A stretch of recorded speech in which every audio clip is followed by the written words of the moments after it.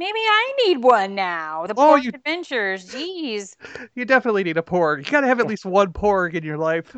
There's a social phenomenon happening where you don't think you need a porg, and then you look on social media and you're like, my God, I don't have a porg.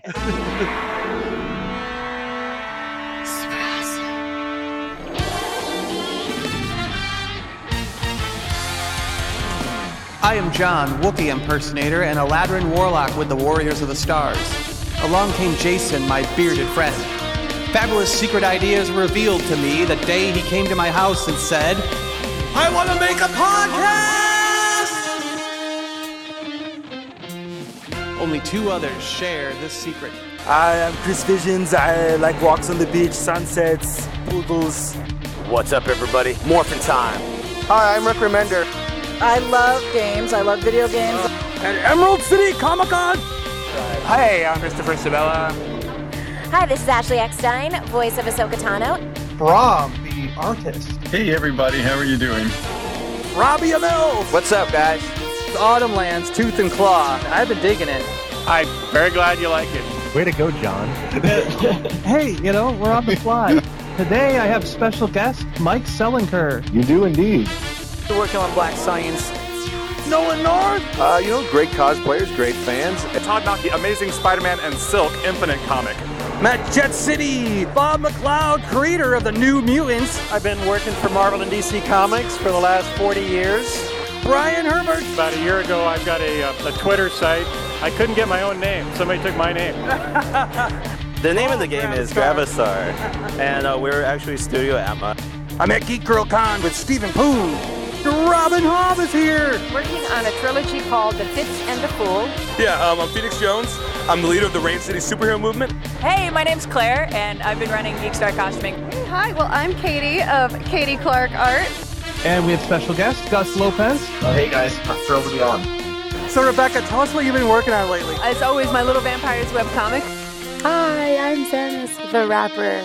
So I'm Kazuo Maeda. I'm the Imigo Softworks partner. Livio Raimondelli. Appreciate it. I'm a big Transformers fan, G1 fan myself. Together we started talking about toys, comics, games, and movies on the Super Awesome Geek Show!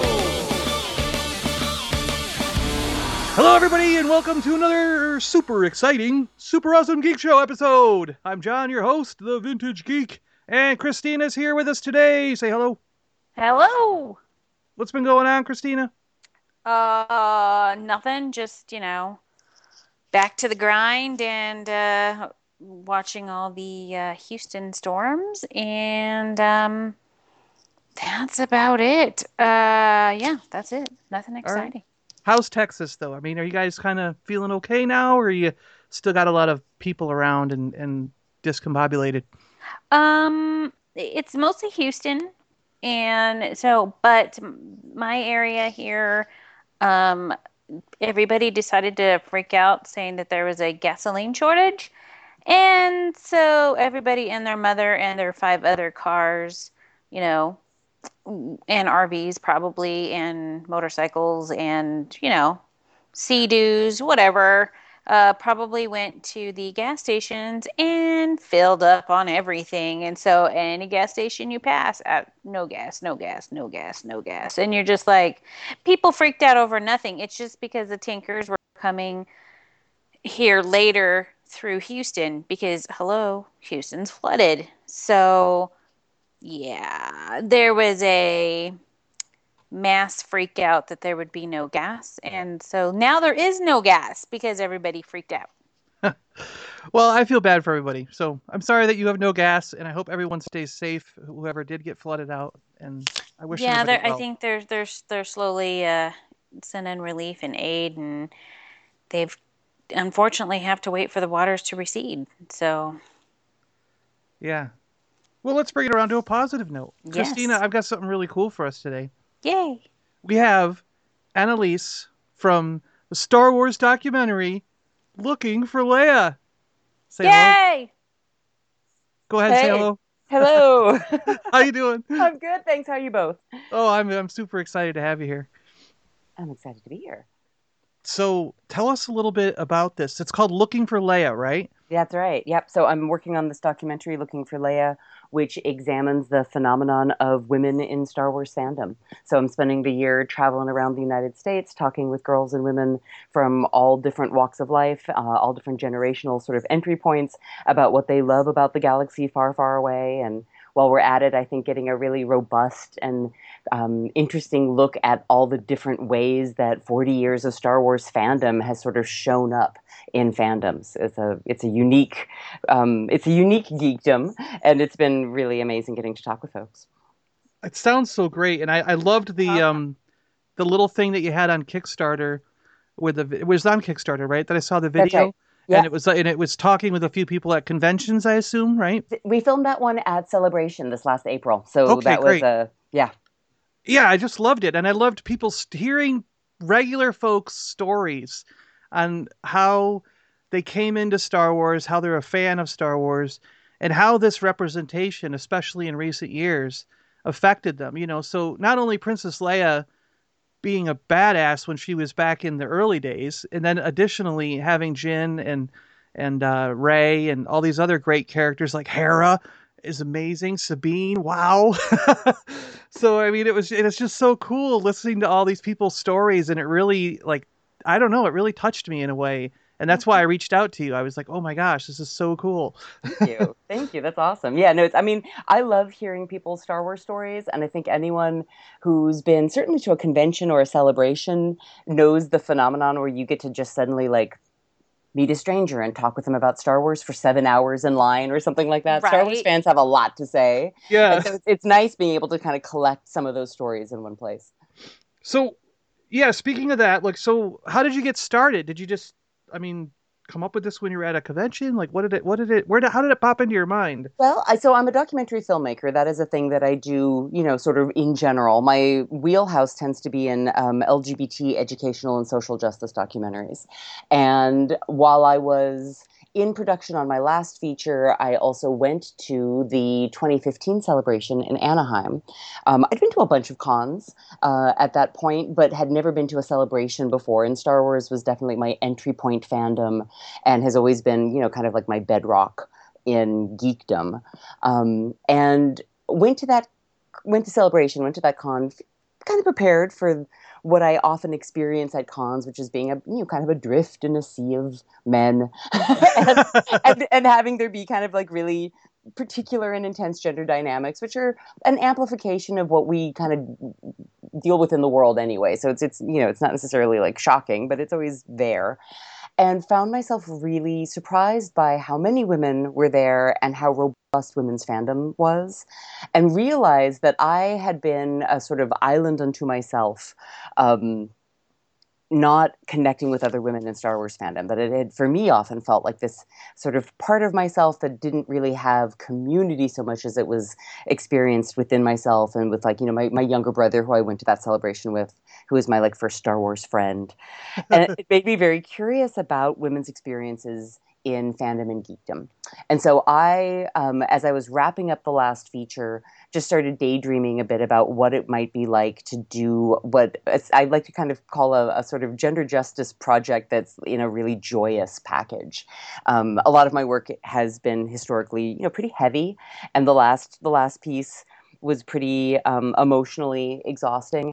It was grating on me, and I was like, if I'm going to continue making films, I'm going to have to do something that's like a piece of candy. Sure. And so the original concept was that I was going to road trip around the United States talking with women and amass enough footage to be able to show to Carrie Fisher's folks, and I felt fairly sure that if I had enough really cool interview material, she would agree to sit down and talk with me on camera. And that's kind of where the Looking for Leia was going to be kind of a quest to see how folks connected more specifically to her and her character. Oh, cool. And when she passed in December, I had at that point already, sort of done a treatment and started sort of initial searches for funding. And it just felt like it knocked the legs right out of the project. And it was my partner actually who said, nah, you actually, at that point I'd had tickets for the Orlando celebration since the day they had gone on sale. And my partner was like, you need to go to Orlando. This is actually a really important time to work on this project. And at that point, I got to sort of open it up beyond just the Leia character to really make it more of an examination of women in geekdom, women in fandom for Star Wars in particular. And so that was the kind of like path that the project took. Yeah, I mean, I actually agree with him because I think the name, myself hearing about it after her passing, I think the name actually strikes you even more so. Mm. You know what I'm getting at? I feel like she was such a touchstone for so many folks, and in a lot of ways, when I hear about how intensely people experienced her passing, and we got a lot of that last year, right? A lot of really significant sort of cultural and artistic icons passed last year. Yes. And so we were in a kind of collective state of cultural grief, I think, like right from the beginning of the year with David Bowie, like all the way through to the end of the year. But, we experience those losses that deeply, I think, because those performers, those creators hold such significant parts of our own identity and development with them. And I do feel like a lot of folks that I'm talking with actually came to understand how significant their fandom was to them after her passing, because they didn't expect to be so devastated by her loss. Yeah, and it was this way. Yes. I was the same way. The day I heard about it, and I was like, at first it hit me like, no. And then like I had to go to lunch with people, and I'm just sitting in the restaurant and I'm crying, and I'm just trying not to cry. And then I start thinking about all the films and the one to come, and I start crying more, and I excuse myself to the bathroom, and I had to go in the bathroom and sob. Just like it was like a slow wave that moved of that, the actors and such were getting older, hello, Harrison Ford was older, and everything, all of them were looking older, and you're just like, I'm just, when the, Force Awakens came out, I was just like, I'm so glad they're all still here to be in this one, and then she passes, and you're just like, it hit. And then I basically did a binge of the movies. And and when I got back around to The Force Awakens, I sat there and I cried all over again. Yeah. So, and I'm pretty sure I will cry during The Last Jedi because she's in there as well. So it's just like, oh. I don't even know how I'm going to make it through that. I don't even know how I'm going to make it through that. Yeah, I was going to say, it's going to be tough, and then that they're going to dedicate it to her, and that's just going to be really moving when they put that up on the screen, I think. Yeah, no, I mean, I think so many of us had that like sobbing in the bathroom experience. Like I honestly, like I could do, probably like a significant like kind of character piece just on like, what was your experience of crying in a bathroom like after Carrie Fisher passed? Because that was it for so many of us. Yeah. Yeah, and I think we lost Kenny Baker the same year, right? Yeah, we did. Yes. Yeah. So that was a big hit for me because he was the first Star Wars actor I ever met. Yeah, so I had a fond memory of both him and Carrie, Yeah.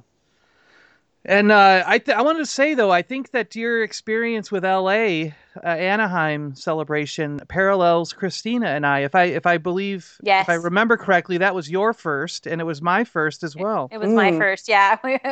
I was so excited to be there. Like John said, I was following them on Twitter then, and I'm like, they're here, but where are they? And so, but yeah, just standing in line, and like you said, when you talked about the geekdom and fandom, standing in line and talking to random strangers about the same topic.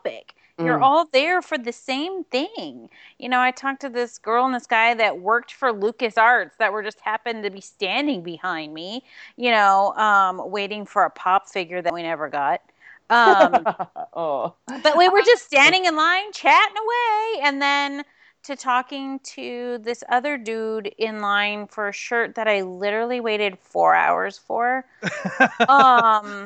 Yeah, I mean, but sitting there talking him and the people across from us and behind, and we're all like sharing snacks because we're starving. You know what I mean? Like, we're talking about the movie and did you see this? And some of them went to panels and they were talking about that. And, you're just sitting there and you're like, these are people I'll never see again, but you feel like you're talking to them like they're relatives or best friends or something like that because you all care so much. Someone's like, I want to get an item over there. Will you save my place? Well, yeah, sure. Because we'd already been there 2 hours. You know what I mean? Like, it didn't become no, I'm going to steal your spot. If people were just kind, compassionate over the same thing. You know, it is. You walk away with this like incredible sense of what a shared language does for a group. And that Anaheim celebration was really splendid as well because it was the pre Force Awakens celebration. I've gotten to talk with women who've been to like every U.S. celebration, have been to like many celebrations. I love hearing the stories that had such a DIY spirit, and those of us who kind of went through the Comic-Con crowd level of Orlando, where it's like, this is no longer this kind of small quaint thing, like the thing that was kind of being a little geeky and maybe a little bit of an outsider like through the 80s and 90s is now actually the thing. Yeah. So like 85,000 other people will be there as well, and so that's a little bit of an adjustment, but it's great. Great to see all that. And when you say that, I went to the Dallas Fan Expo, which used to be called the Dallas Comic-Con. I've been to the Comic-Con in San Diego like 7+ years ago. I went to the Dallas Fan Expo. It's not as large as Comic-Con, and I believe wasn't as large as Celebration in Anaheim, but predominantly, I would say if you gathered all the people dressed in Star Wars cosplay, that was more than half. Wow. Wow. And you're just like, and I went to talk to, man, and as it gets later in the evening, names go away. But I went to talk to an actor from Buffy, and James Marsden. Yeah. And see, I told you it would come. And I'm dressed as Rey, and I have a BB-8 backpack on. And as you do. Yes. And it's so funny because I walk up to him and he goes, "That is awesome." And I said, "Thanks." And he said, "Thank you for dressing up." He goes, "Because that is so cool." And then I told him I dressed as a stormtrooper in a dress for Kamikaze Con in LA. And he goes, he used an expletive and goes, "Yes." You Spike? Yeah, Yeah. He was like, and he hugged me, took a picture with him. I'm just sitting there going, I just had a conversation with Spike. I love that. But it's like they appreciate the Star Wars fandom, even though you were there for his fandom dressed as Star Wars fan. You know what I mean? Like it was all. It's so great, right? I was actually, because Dragon Con is happening as we're recording this, yes. And one of the women who shows up in the trailer that we've got on our website had this amazing picture on her Twitter in her Hut Slayer Leia bikini with Gates McFadden holding her chain. And I just lost it. Like I fell out of my chair. It's like all of the wonderful things have just come together. That's awesome. Right? In this one place. And I love seeing the kind of shared support among geeks. But then again, Star Wars is such a wonderfully common language in geekdom that, I say that. And, in Boston just last week, we had a location producer on set who had never seen a Star Wars film. Oh. And it was all I could do to keep from just whipping the camera around because I'm of course compelled by people who've not ever seen Star Wars. And the first thing I want to do is ask them to sit down and tell me the story of Star Wars. Because, of course, we're so steeped in it culturally that everyone who hasn't seen it tells a really awesomely entertaining version of it. Because there's enough, like just I think in the, in the culture to be able to, the characters, the basic plot points, but then often like hilarity ensues and folks will get things oddly off. But yeah, it's wonderful when you can have that shared experience. And then of course Celebration was so unique because I wanted to go to every single thing. Like usually at a con, I'm like, these are the things I'm interested in, and here's all the rest of my time to just like, shop or nap or whatever. But at Celebration, you're just trying to not like, gnaw your fist because you want to go to every single thing that's happening. Yeah. Or at least I do. I felt the same way because a lot of times I will skip the video game kind of content and other stuff. But at Celebration, you're like, no, I want to see if they actually made a thing look like you're in the Star Wars universe. And then Battlefront, they did. A great example, the Anaheim panel. I went to with my brother who like is a gamer. And so I was like, yeah, absolutely. He's like, I want to go to the Battlefront panel. I was like, absolutely. Like, let's go do that without any notion or particular interest. Like games are just not I don't like my geek heart is not punched on that topic. And I was, standing on my seat, whooping and yelling, and it's infectious. Like you're in this room full of hundreds of people who are all so excited about the thing, and it's impossible to not also be excited about the thing. And now Battlefront 2, I mean the female TIE fighter pilot is the main character in the single player. Yeah, it's amazing. It's amazing. I will have to say that as much as I love Star Wars, I suck at Battlefront. It's okay. I start playing it and I'm all, let me just sit here and fight Vader this whole time, or be Vader and force choke people, because if it's a mission, I'm just not going to do well. It's just going to frustrate me. So I think I played one round as Vader and I was walking around just force choking people going, this is fun, I mean. I'm 44 years old and I did not play video games as a young person. So that skill set has passed me by. Like I do not have the neuroplasticity to learn that kind of hand-eye coordination. And when the first Battlefront came out, my best friend, who actually works for a video game company here in San Francisco, and has the consoles. I'm from the land of Atari. The thing you put the video game in, he has that. And so I was like, hey, you need to get some Battlefront because I don't have any way of playing this, and I don't think it's prudent for me to purchase a video game console or whatever. One game, right? Yeah. For the one game that I doubt I can play. And so you get it, and then I'm going to come over to your house with a bottle of wine and figure out if this is a thing that I can spend some time doing. And sure enough, I spent 45 minutes just kind of banging my little Boba Fett head against the same snowbank. How does this fangled thing work? Completely incapable of doing anything. Finished the wine, went home, happily saved whatever $400 I would have spent trying to set myself up. But the good thing is you can always go back and just watch them play. Oh yeah, no, it was fun watching him play. And the force choking, I was good when I could be the Emperor or Vader, but I was really just sort of smooshing the buttons. I was I don't even understand what I'm doing. I'm just kind of grabbing this thing like a kind of angry grandma, and then things are happening on the screen that look really cool. I'm not convinced it's because of me. Maybe it's on demo mode, but I'm having fun. Oh, there's lightning coming out of my hands. That works. Great, right? I was I don't even know what button made that happen, but yes, let's see if we can make that happen again. So I gotta ask, I'm pretty sure I know the answer to this one, but who is your favorite female character of Star Wars? Oh, it's so challenging. So I have learned, I'm gonna totally cheat this answer in the way that people cheat it with me.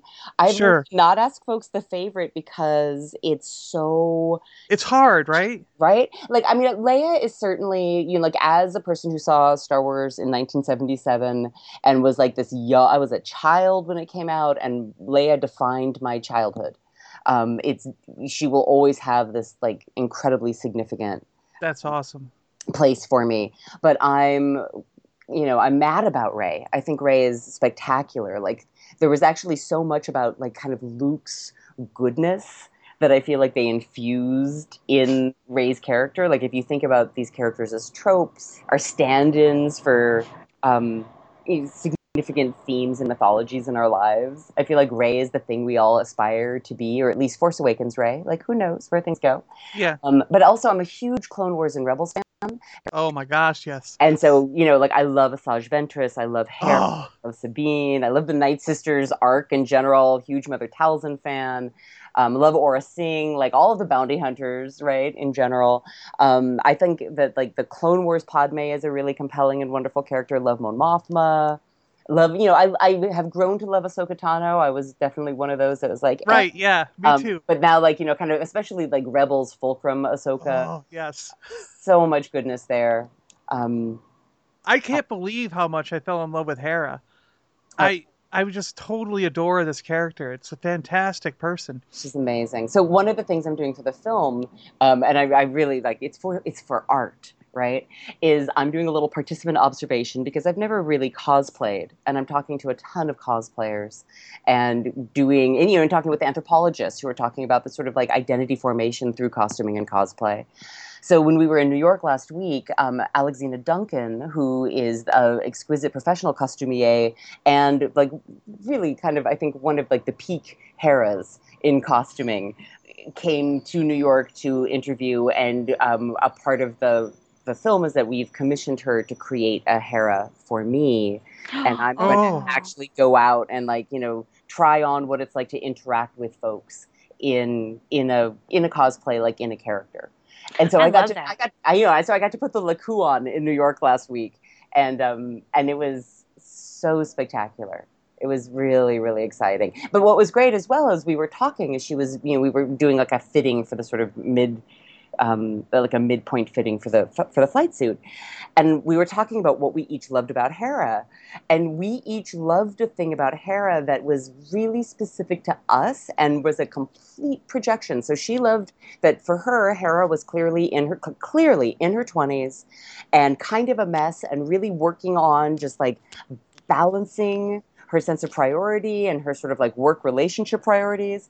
Whereas I love Hera because as a woman in my 40s, I really relate to her as clearly being a woman of like an older woman who is like, got a kind of caretaking like leadership position. And it's her job to, be the producer, to be the person to kind of like hold everything together and benevolently, but, firmly lead this project to completion. So we each were describing two entirely different things. and I love You say that, and yeah, I knew that about her, but sorry, there's something stuck in my throat. There's a piece where she's, what is it? I forgot which episodes there were, where she was trying to please her father, and her father disagreed with what she was doing. Like they didn't think she could handle it. I can't describe it. I think I know what you mean. Where her father kind of wanted her to stay on a planet with the family, but she felt that she needed to go out and bring It's also that Cham Syndulla, her father, had like a radically different way of achieving his ends than Hera did, right? And then she showed him that her way works as well, right? And I resonated with that part of her. Definitely.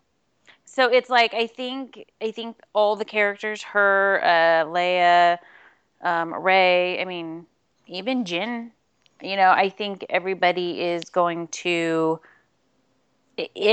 can find a piece of themselves, or not everybody necessarily, but women, men too, a piece of themselves in those characters, a piece of their lives. It's like it takes place in in the universe and space and everything, but here on Earth, where we cannot even fathom any of that, we find part of ourselves. And I that's what I think is amazing, because you can totally understand. It's not like they're unrelatable characters. That's what's so amazing about the Star Wars universe, is that you find a relatable character in any piece.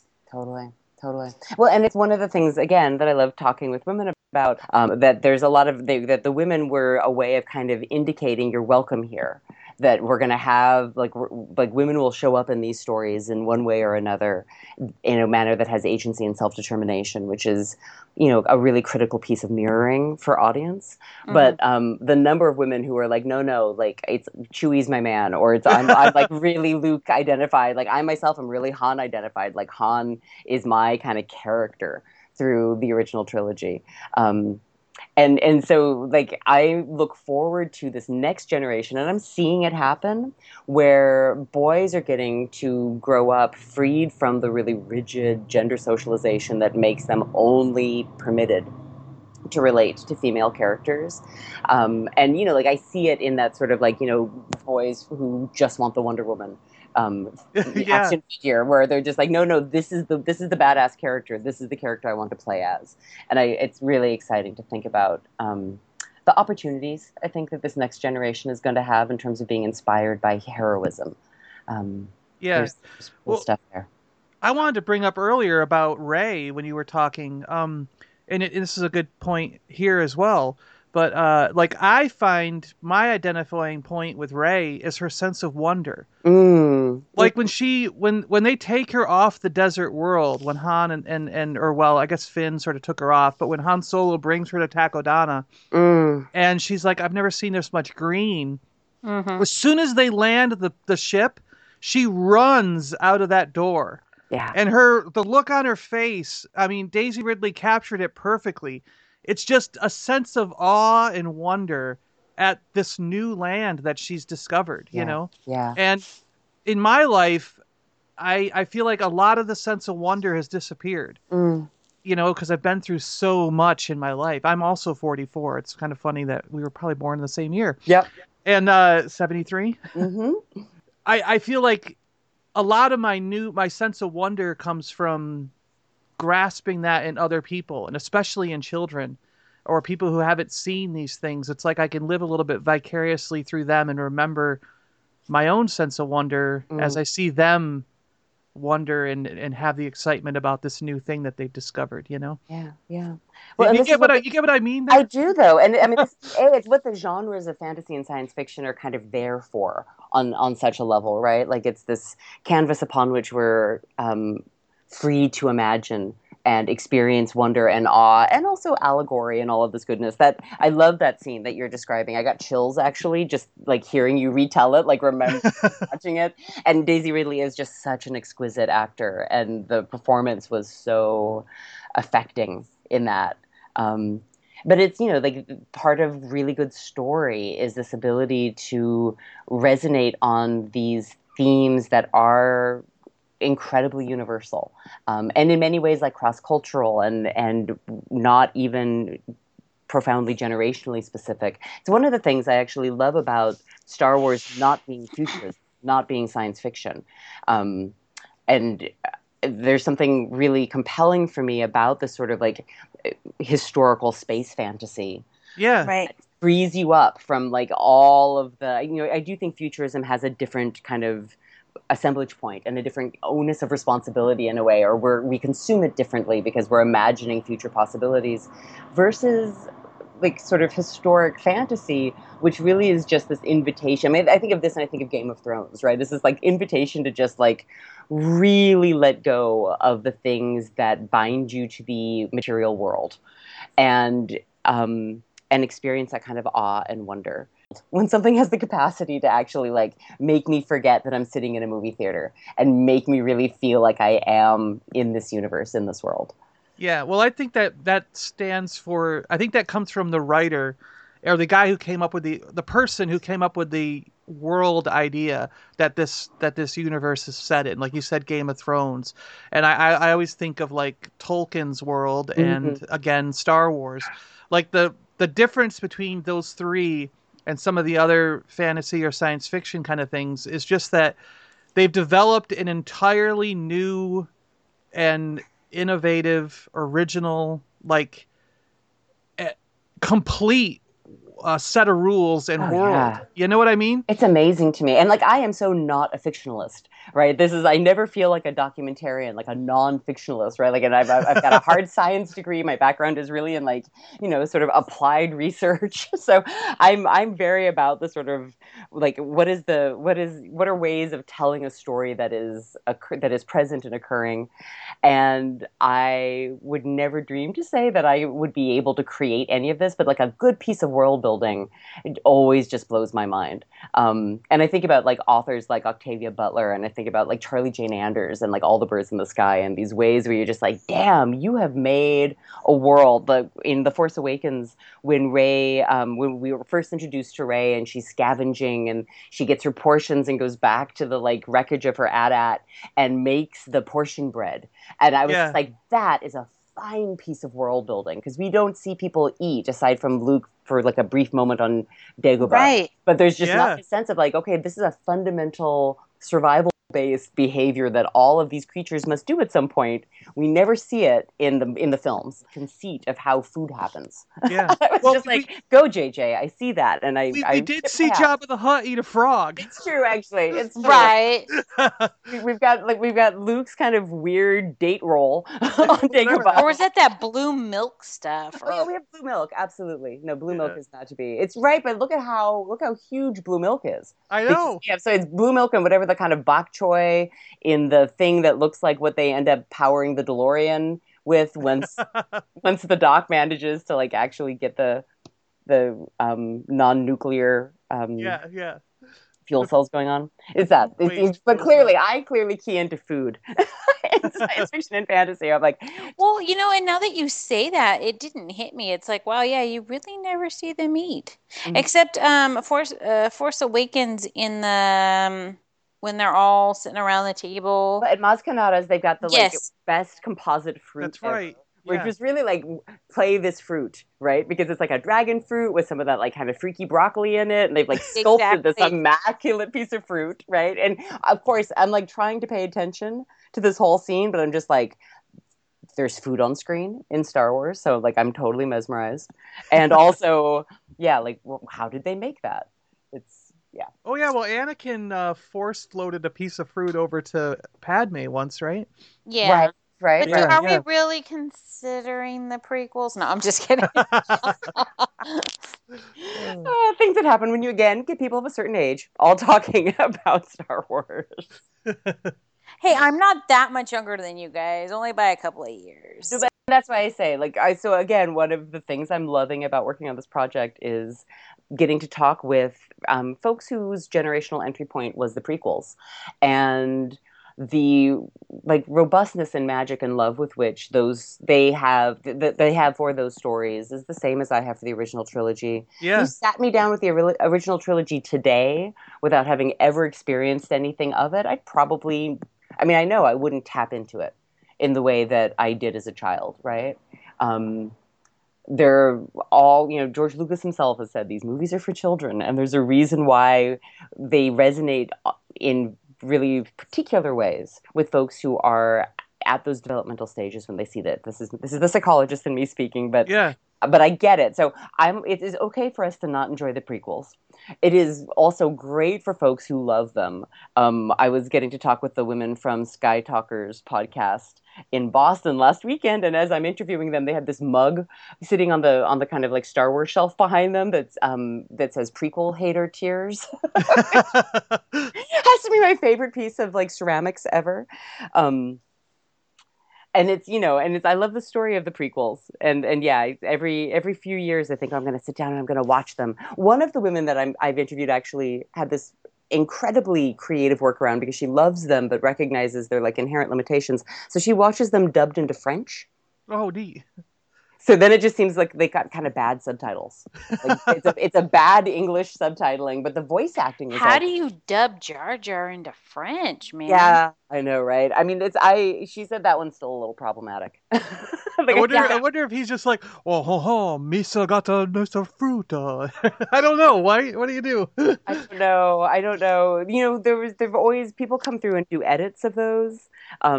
There were the anti-cheese versions that happened a few years ago where they kind of trimmed 20 minutes out of each of them and basically cut Jar Jar out entirely.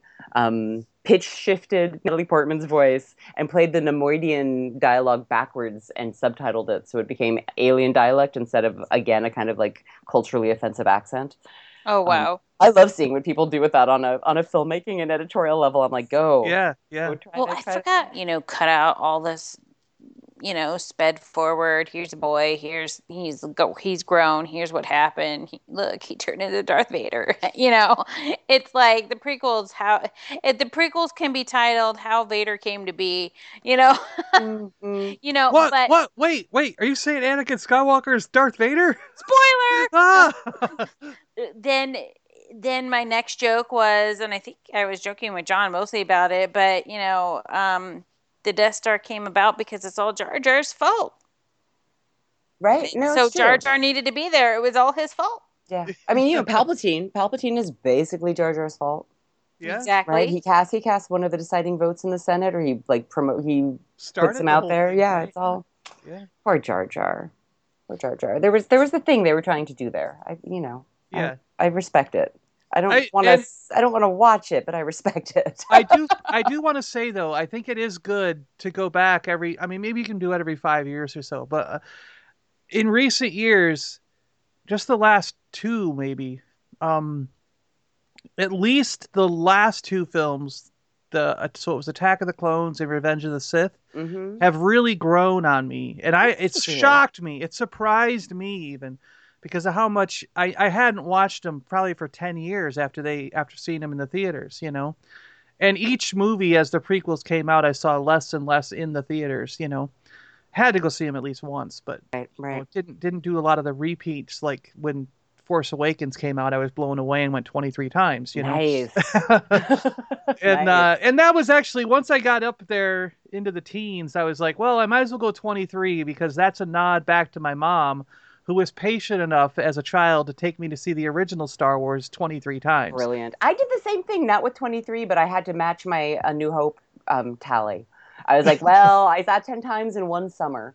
And so I was like, Wow. I at least see it 10 times. I got to at least get that amount just to, like, pay it proper respect. And here's my goal, and it's going to be a moment, is to see, if not this next one, then one after, with everybody from the Geek Show. I want to go opening night with everybody. It'd be epic because I don't know. I just think it would. I would really love that, So Again, I'm shooting for it. Phenomenon that happens when you're sitting in a room full of people and you're all there for the same thing, and I love that. I love the sort of social portion of, like, fandom in general, but I do think there's something particularly sort of gleeful around Star Wars fandom. It's a unique kind of fandom, and I share that. So this whole year, as we've been filming, I've basically been we're not doing a ton of conventions. Conventions are actually brutal to film at. But the conventions I have been filming at, I am in no way, like, I'm following the convention on Twitter while I'm waiting for people to be able to kind of meet with us and talk, because I'm not at the convention. I'm, like, lugging around, like, a ton of gear. My partner and I are, like, basically a 2-person version of Bert and Mary Poppins. And the opening sequence where it's like I've got, like, everything strapped to my back, and the kind of harmonica and the kick drum and the cymbals, like, doing all of this stuff ourselves. And I don't actually get to attend anything. If I can that's how it through the works. Birch Hall once, that'll be great. But yeah, that's it. So as we're planning our kind of one of the things that we're planning on covering is the liningup.net charitable line that happens at the Grauman's Chinese Theater in Los Angeles. So we're filming there and talking with the folks who, since the prequel era, have been lining up, and they benefit the Starlight Children's Fund. And so it's a 7-day line, and folks are there for that full 7 days. Again, a hat tip to the folks who camped out for like 6 months before the prequels. But I've made it really clear that, like, we're going to film for this whole week and kind of pick up our last LA interviews as well. And then I will be seeing The Last Jedi on opening night, right? Like, it's just like so get the team together to go and do it. Start planning now. It is so worth it, especially when your kind of creative work and passion is Star Wars, to get to go and actually partake in the Star Wars as well. Yeah, I almost can go. I have the option. I received the email with the thing to get the tickets if I want them, because I was an extra in the film when I lived in Seattle. Oh, that's awesome. And but I just I thought originally when I first heard about this that you could, even as an extra, you could be invited to one of the premieres. Mm-hmm. But because I guess they do it a couple times. I didn't know that. But because they can't fit everybody in the theater, I guess. Yeah. So who would want to go, And so, but I thought that, like, a lot of it was paid for, but they only give you the ticket, I guess. Oh, You yeah. have to fly there yourself. So I had to right say, it's now, an I'm extra. like, I have no money at all. So I'm like, I can't go. There's Patreon or something. Come on, right? Now. People send him. I'll do a GoFundMe. Send John to the Star Wars premiere. I'm serious. You have got to be able to do that. If you've got access to a ticket to it, getting out there and getting, like, a Motel 6 for the night, or finding some fine listener who would like to, like, put you up in a guest bedroom. Maybe that'll work. Yeah. I'm telling you, hustle for that. That's too awesome to not take up. And then my seat will be cut, I'm sure. I'll be like, well, I wasn't in it. Because Oh I have no idea who I am. But I just know the robe that I had on, and I know the movements they had me do. But awesome. They didn't say a word about what we were actually doing, or what scene we were in, or what our purpose was, because it was all in front of a green screen and a blue screen. They had both in the same room. So I think that, well, I shouldn't even say anything because they've already... I was going to say, you have to have signed, like, an ironclad NDA. Don't do it, John. A giant brick. It's a giant brick. It's not like other films. I had been in 2 or 3 other films as extras, And usually it's one piece of paper, but for Star Wars, there was a lot to sign. That's it. No, I would Yeah. respect that NDA. We're going to find out soon enough, That's right? Like like in a end couple of months. December, do the podcast and describe everything about being an extra. Oh yeah, the guys are going to really drill me on it. So yeah, it's great. But I'm just crazy excited about your documentary. I think this is an amazing idea. Me too. The Kickstarter's done, but people can still donate and help with they this, right? can. Absolutely. So if folks go to lookingforleia.com, there is a support page there, and there are some different ways that folks can certainly support us. Our Kickstarter was wonderfully successful, and we had like 440 folks like pitch in on the project, which was great. It also represented about a fifth of our production budget, and we're not an affiliate. We're not like a sponsored project. We're not working with mouse money, so we're very much like an independent project with a lot of travel and production costs, and that's not even getting to our post-production costs where we've got art and music and all sorts of stuff. So if folks are in the mood to be able to support us, they can do that. We were talking about porgs before we started, and I one of the things I do for self-soothing in between logging huge amounts of footage and traveling all over the country talking to Star Wars fans is I do lino cuts. And so I've got like a small number of Lothcat and Porg lino cuts. The Porg lino cuts say, "May the Porg be with you" in Arabish on them. Thank you very much. Nice. And I think we've got it set up that if folks give a donation of $50 or more, I'll totally send you a Porg or Lothcat lino cut and some other little stickery, postcardy swag goodies from the production, because we're just so grateful for any ways that folks feel like they'd like to get hands on deck. And then certainly post-production artists, particularly motion graphic artists, animators, folks that would like to be able to get some art in the project and help out in any way, are always welcome to contact us as well. We've got a reach out page on the site, and you can let us know what you've got to offer and how you'd like to get involved. And it's a very community-based project. It's been amazing to get to connect again with the folks that we have connected with. Yeah, that's really cool that if anyone does have the skills that you could use, that they could, and that you're willing to accept them and have them help out in any way that they can. Oh God, it's great. A complete godsend.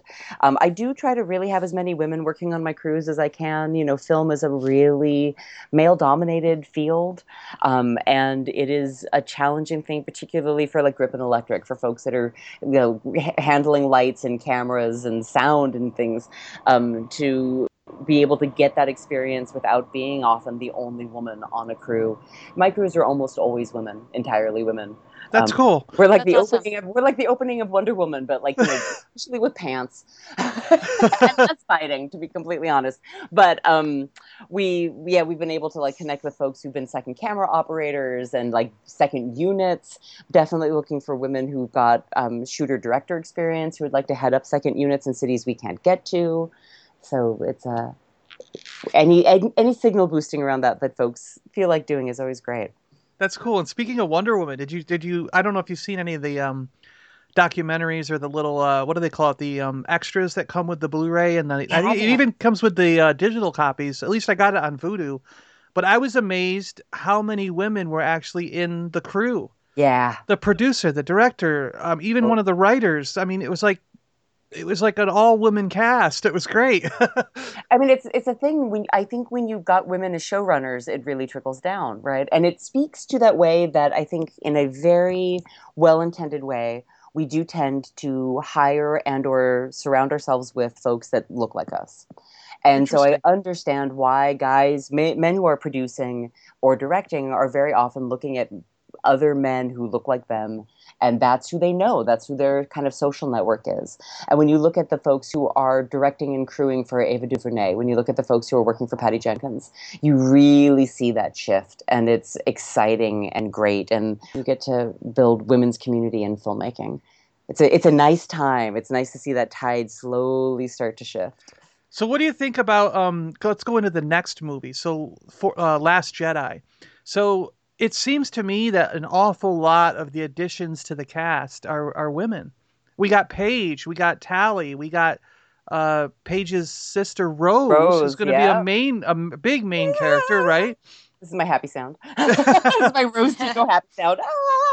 But I'm like, you're gonna have a Tico sisters with Paige and Rose. You know, Can I say Paige that is those are my Force Friday purchases, by the way, on Were Saturday. they? Yeah, yeah. This was out. I was like, anything, Paige and Rose, I am getting, and I was very excited about it. I want to see their relationship because I noticed from the action figures that Paige is the pilot. Yeah. Rose is the technician, right? Yeah. She's a mechanic, right? So, yeah. So I was like, that's pretty cool. Like, are they?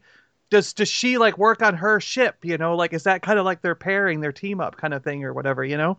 Yeah. Is it going to be the new Han and, not like new Han and Chewie almost? You know? Yeah, but in not Chewie form. Yeah, I think Chewie's staying with Rey. I think Chewie and Rey are Rey inherits Chewie is my guess. Yeah. I love also that Rey and Chewie are kind of sticking with the Falcon, and I also love Chewie's devotion to the co-pilot position on the Falcon. Yeah. And like Chewie has this whole kind of like life debt. I think they've both done. I think they carry that in from the EU as well. That now like in canon, there's a significant reason why Chewie stays pretty like loyal, if you will. And Wookiee camaraderie is clearly like some serious ride or die. Yeah. And I'm down with that.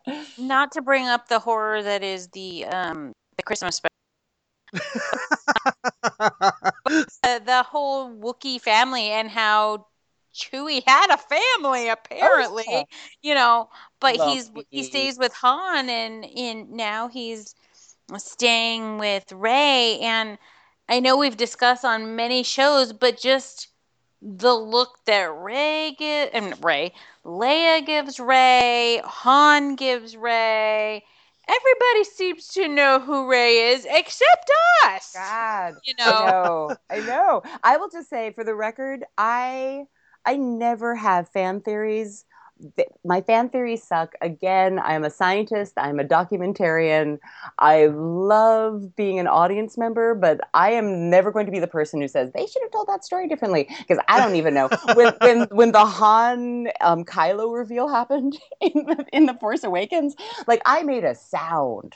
Like I'm sure like half that audience had figured it out by that point, but I was like, no. Yes, I am the easiest to surprise person in the world. So like I don't know who the hell Snoke is. Like who knows? Who could possibly have a theory about this? There's so many Snoke theories. Yeah, my favorite is Jar Jar as Snoke. Yeah. I have no idea who Rey is related to. Although I'd be happy if there was an Obi-Wan connection, but that's also just because I'm such a huge Obi-Wan fan. Oh, I can't wait for the Obi-Wan movie. So it's such a happy dance. The Han movie. Yeah. I'm. I think again, those of us who went through the roller coaster ride that was that desert of new material in the 90s that then capped off with the prequels, which were, I think, a very bitter disappointment for many of the like 70s era Star Wars fans.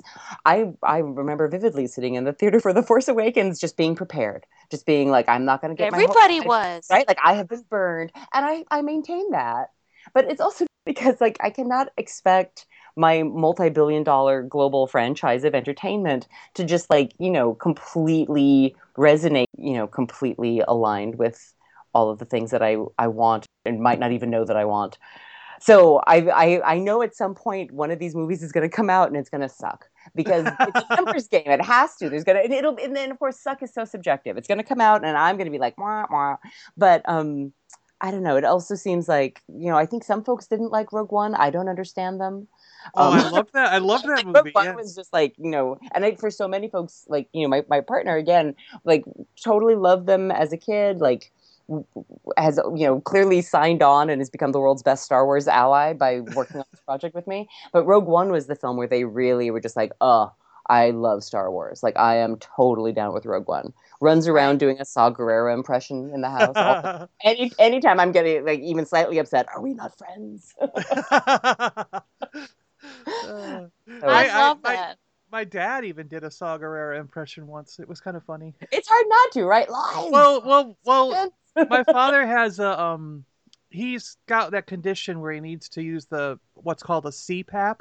Oh, yes. To sleep at night, My sweetie does the same. That's exactly it. So you get that mask. Yeah, and we were out somewhere, and we were at a hotel, and he walks out of the bathroom with the whole getup on, and he's like, "I'm like that guy you like in Star Wars," and I'm like, "You are," and he puts the mask up and takes a breath, and I'm like, "You're Saw Gerrera," and his name is Bob, so I'm like, "You're Bob Gerrera." Oh God. I mean, it is like the foundation. It's probably not like Rebel Legion approvable, but it is the foundation of anyone's Halloween costume. You just need the mask and the tubing, not the actual machine. Yeah. Well, and can I say, in the whole, I love Rogue One. Loved it, loved it, loved it.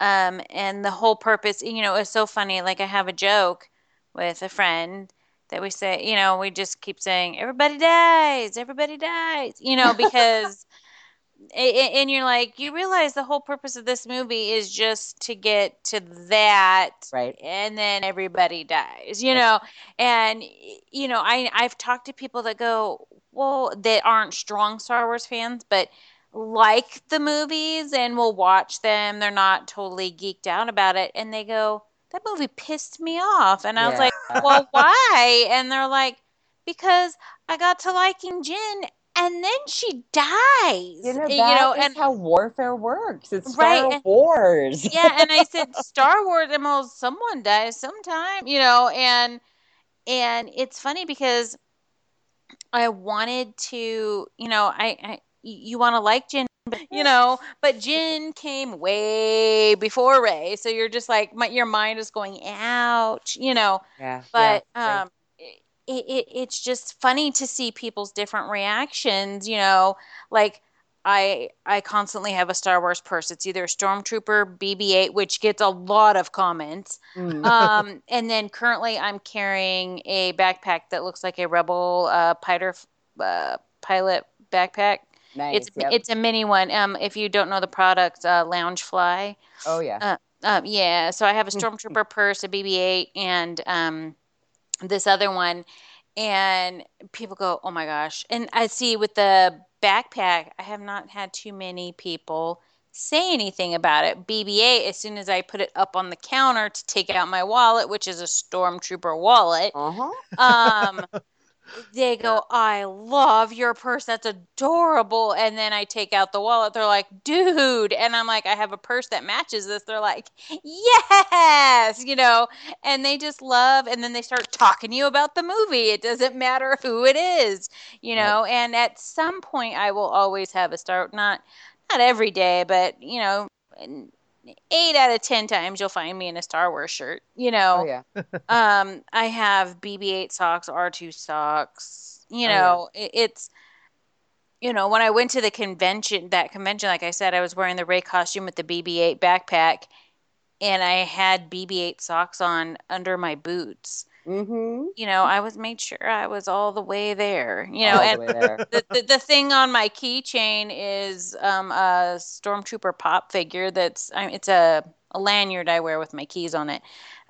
It's Star Wars. I mean, oh yeah, flagging, like seriously flagging Star Wars, right? Right. I have Star Wars throws and Star Wars pillows and R2 pillows, and I mean, it's either Seahawks or Star Wars. It's how people come in my house, they're like, wait, what? And I was like, you can deal with it. Shut up. Like, I mean, I don't care. It was the same thing and people tease me about it, when I do have a Twilight collection of things. And excellent.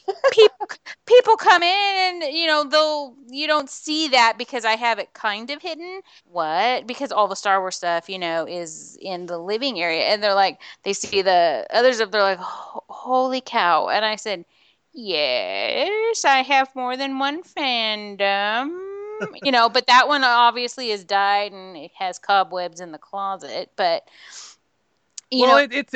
Christina, it speaks to what Annalise was saying earlier about how she felt for a little while her Star Wars fandom was sort of locked away because it was a boy thing, And I think you're feeling the same kind of. I mean, do you get what I'm saying? You're kind of in the same boat. Like, now's the time where you can break free from all those restraints and just let your geek flag fly, I let it fly for many things. For a while, people were just like, well, Christina, can we do something that's not vampires or Twilight or things like that? I was like, I do like other things. You have yet to ask me what those are. Oh yeah. And I just sit there. I said, once you ask me what they are, I said, you're opening up another can of worms. Yeah. And now everybody knows about the Star Wars can of worms, but I keep my other one hidden, except for those special people. Just because it's not as cool. But hold on to it. 20 years from now, it's going to be so cool. Yeah, it will. It all comes back around. When I flew to Seattle, I had I believe I was wearing a Star Wars shirt. Yes. And I had my iPad with a movie on it that had my Seahawks, because that's my football thing. It's Seahawks cover on it. And what movie was I watching on the way to Seattle? Nothing but Twilight. I mean, come on. You're like, I'm checking all the boxes. These are my fans. Exactly. And I had a Seahawks mouse on, and it's just like, and I think when John saw me, I had my BB-8 backpack with me. I was wearing a Star Wars shirt. But I think I brought every Star Wars shirt I had while I was there. I'm like, I'm going to be seeing people who feel my vibe, who are technically my people, so I can feel comfortable wearing my nerdy attire, Totally. I mean, if it had existed in the 70s and 80s period where there wasn't anything being made, and I get into trouble where I have to remind myself that, there's going to be Star Wars merchandise in abundance until the day I die.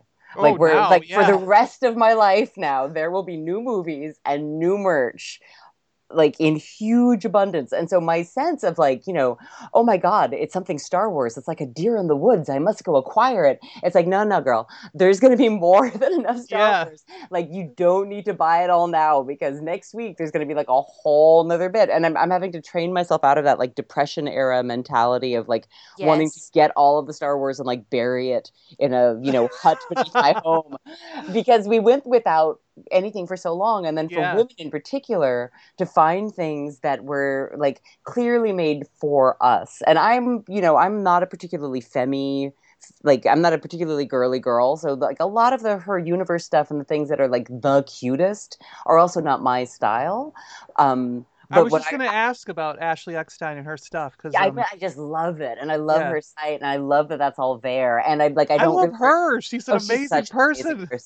But then there'll be these things, and occasionally she'll get the stuff that's like, it's a baseball shirt or like a muscle tee, but it's cut for women, which is what I want. I want this kind of slightly butchy thing that's clearly cut for my kind of size and figure. And then also, I like you, Christine, I'm a terrible purse addict. I am. Yes. So many purses, and then all the jewelry, naturally, and then I've got a couple Star Wars tattoos. So I'm at the point now where it doesn't even matter what I'm wearing. The like Star Wars ink is there. And I see. I'm trying to set up to get my first Star Wars tattoo on the wrist. It's like very minimalistic. It looks like a teeny tiny X-wing and a teeny tiny TIE fighter. It looks like someone drew with drawings. And it has little stars like on the wrist, and that's what I want. I just have to find time to like go. Every time I think, I'm gonna go, it's like I think about it at like 8:00 at night, and they're not open. Do it like in the morning, because that's a nice, easy to that's a quick, easy heel tattoo. Yeah. It's no colors. It's just little black lines. Yep. But I don't know if you're into doing your fingernails or something. But Jamberry, people who do the Yes. They have Star Wars wraps that just came out, and the girl who I buy mine from, she goes, Christina, and she sends it to me, and I'm like, oh my God.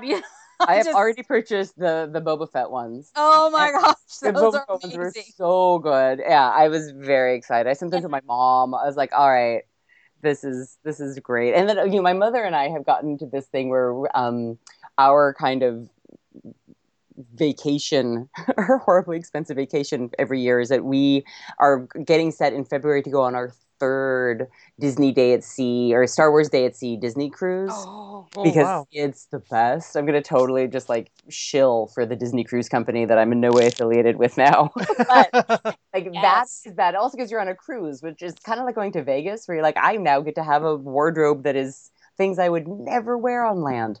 I will definitely be rocking the nail bling, the Star Wars nail wraps and everything else for that, because that's those kinds of environments just call out. I love that you enjoy this stuff with your mom because it's Oh just yeah, I'm kind of the same way. My mother was the one who took me to all the movies when I was I a kid. love it. I love And it. then when Rogue One came out, I mean she couldn't go to the theater, but we when I got it on the digital release or whatever, I went over to her house and put in my voodoo stick and Nice. we watched it together. And it was just like when we were kids. We had our popcorn and drinks and we just Yep. sat there and watched the movie together. And Yep. and then she started bawling when K2SO died. And she's like, "What's going on? I love that robot."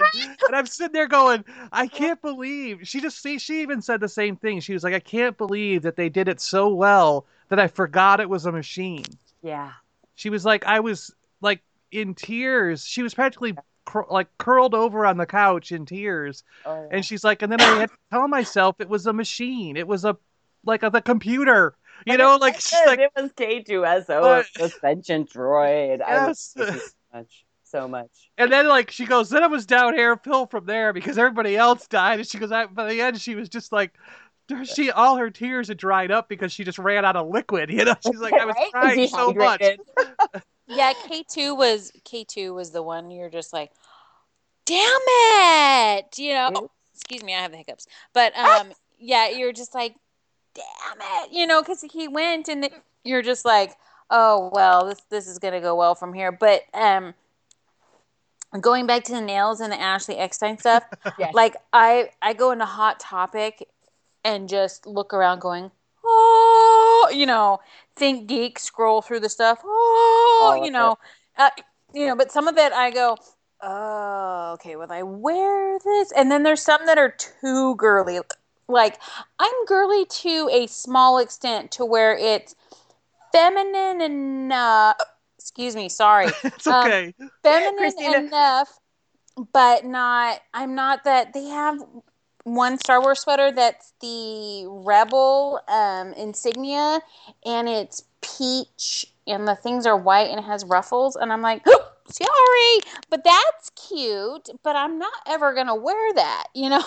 I'm allergic to the color pink. Like, I will never wear pink. Christina, you need to get yourself a tablespoon of peanut butter, honey. The peanut butter, or I always do it with the peanut butter cup, but that's just because I love peanut butter cups. Peanut butter will get rid of your hiccups. Both really? for Christina's benefit and for your listeners. It's the one thing I that, have to try that one. Yeah, just like pop a teaspoon of peanut butter in your mouth. My cousin and I, as kids, hold our breath. Oh yeah. Count to 20. Quick, let it out. Do it again. Count to 20, and it's gone. And it's like a magic thing. It works every time. That used to work for me fabulously, and then it a little bit stopped, but also on sets, if someone gets the hiccup, either on crew or in front of the camera, it ruins your production day. So you really need some hiccup abatement technology. And I like to do it again in peanut butter cup form, because then I always have to have peanut butter cups in the house for medicinal purposes. That's a good idea. But I like that peanut butter idea. will also work. I think it kind of like it creates the right kind of pressure in your esophagus and diaphragm to help kind of calm things down. And mine Home have remedies, gone, Dr. Annalise Ophelian. But yes, not only looking for Leia, but looking for hiccup remedies. Hiccup remedies. That's what you can lead with. That'll be the title of this. All the stores run out of peanut butter. Speaking of peanut butter, and this is a hair off topic, but I want you two to try it and tell me what you think. I think I mentioned it to John before, but it sounds gross. But it was the whole spiel that the girl gave as a fitness girl that I follow. It was about trying new things. And one was trying just a tad smidge, teaspoon, whatever, of peanut butter with your eggs or on your eggs, however you eat them. And so I made scrambled eggs. I don't put milk or anything in it, just a little salt and pepper. And I take the teaspoon and spread it on. And it sounds disgusting, but it melts. It is the most amazing combo to me. Now, I've had other people try it and say it wasn't their thing. But it's something about the protein and the the healthy fat of the peanut butter because you're not using that much. And if you do organic or whatever, it's better. But it's amazing. So if you want to try, and all the listeners, if you try it and however you eat it, let me know what your thoughts are because she suggested it and I gave feedback, and I think it's the most oddest combination. But like I had it today, and my body is just very happy, happy, happy. So it's kind of like eggs and peanut sauce, really. And peanut sauce is, you know, a That's delicious true. thing in many savory applications. So, all right, I'll give it Yeah, a you try. can, and you can give everybody your Twitter, Christina, so they can tell you if they try it. because I don't know. Well, I think it's good that you actually got your name. Not many people can say that. That's true. It's true, actually. I have to say John's name backwards to remember his original Twitter. Well, yeah, my original one's Smadanaj, my John Adams backwards. Nice. Yeah, Smadanaj. I kind of like that name. I just have to say and then I get it. But speaking of Twitter and everything, before we wrap up, where can everybody follow you and find you, Annalise? Where can they, besides the website, we know lookingforleia.com. You can find us on both Twitter and Instagram at Leia Fangirl Film, all one word, Leia Fangirl Film. The Twitter account is possibly more active than our Instagram because I feel a little too old for Instagram and it is difficult for me, but we get there. And then if folks want to connect with me, I'm off of our Twitter page there, but I'm also Dr._Ophelian. Fastest way to get to me is through at Leia Fangirl Film. And again, lookingforleia.com if you want to see the trailer that we're talking about and read up on any of the goodness that we're working on. We just got our press kit and some stills up there. We're making a movie. We're getting it done. Yeah. I went ahead and followed because that's awesome.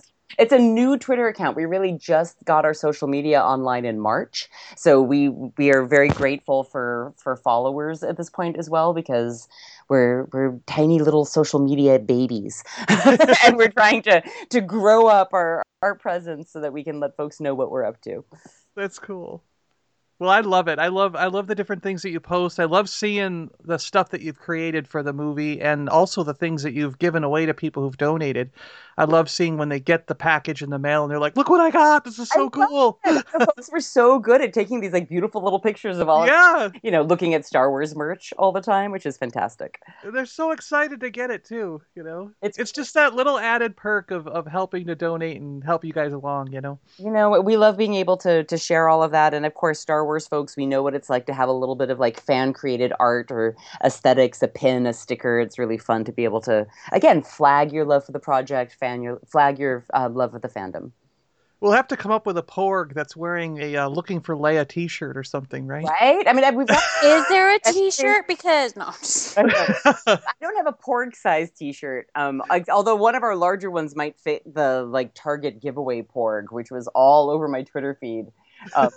Folks who won that at the Thursday at midnight Force Friday festivities. Yeah. But we do have Looking for Leia pins, and I would be really delighted to hook some Porg owner up with a pin if they wanted their Porg to sport a Looking for Leia pin. Yeah, there's a couple of good stuffed animal Porgs that almost could be life size. We don't know yet, but we don't know, right? Yeah. We've only seen little bits and pieces. But I mean, this has been great, Annalise. Thank you so much for joining us and talking Star Wars today. Oh, thank you so much. It was really a treat being on. And I wish you well. I really am rooting for this project. I can't wait to watch the film. Do you have any idea where it's going to come out? Like, how are you going to release it yet? Or have you not really got that far? We were not quite there yet, but we're hoping to wrap up our primary filming this year and be in assembly and post-production in early 2018. We'll probably do some pickup shoots, and then it'll be a matter of like where it will fit best on the festival circuit, or if we're able to get some video on demand distribution without necessarily doing too much festival work. So yeah, because within next year we'll be able to give folks many more updates about that. I noticed that somehow the guys who did Plastic Galaxy, is that what it's called, where they went back and reminisced about all the toys, like somehow they got on Netflix. So I was like, ooh, what if you guys can get on that? That'd be awesome. Yeah. I mean, that's definitely the goal. And I think that's what films are really, things like Netflix and Hulu and Amazon are so spectacular for being able to connect audience with media. Yeah. Particularly for documentary, very few documentaries get sort of broad theatrical runs. Yeah. So the way to connect with them really is in their homes, and so we would love that. That's our kind of primary distribution goal at this point. And if you do end up at any film festival in Florida, let me know, because absolutely. In like end of March, I had to move from Seattle to Florida, so I'm now down here living with my father. So yeah, that's a geographical shift. Yes, massive. Yeah, big shift. And I'm one still coast not used to the other. I'm still not used to the weather either, because it's like so hot down here. I'm dying. Yeah, seriously. We were out. We drove up to Georgia. Well, it was the Georgia North South Carolina border. It was right where all three of those states kind of come together. And we were in this little town called Dillard, but it was like 90 degrees. And my dad's sitting there, and he's like, "You've drank like 10 bottles of water and like 5 Gatorades." He's like, "And you've only gone to the bathroom once. What's wrong?" And I'm like, "I'm dying. I can't. I'm sweating. I can't handle this. My organs are shutting down." And I'm going, "That's why I have to drink so much. I'm just dying." Yeah. So I'm so not used to the weather yet. It's the mugginess, I think. I don't know. Yeah. The sun and the muggy, right? Right. Well, but you're closer-ish to Disney World, so that's true. Yes, you got that. He's really been pushing. He keeps like going online. He's like, "Look, for $230, you can get a year pass. You just can't go on a Friday or Saturday. You can go any other day of the week." And he goes, "So you might want this, and you can go to Disney anytime you want. Here." I'm like, if you buy it for me, yeah. Yeah, seriously. Now I don't have $200. But... No, but it has been really wonderful getting to chat with the both of you, and we'd love to keep you posted on the project and make sure you got the updates so you know where we're at in production and when folks will be able to see more of the film. Yeah, this is going to be awesome. Thank you so much for joining us. I can't wait. Thank you both. May the force be with you. Yes, may the force be with you always. Bye. Bye-bye. Thanks. Autobots, roll out! Oh! Hey, you've been listening to the Super Awesome Geek Show podcast. Find us on Twitter at Awesome Geek Show, Instagram and Facebook at Super Awesome Geek Show. And as always, thanks a lot for tagging along. Live long and prosper. May the force be with you. And we'll see you next time on the Super Awesome Geek Show. Yo, Joe!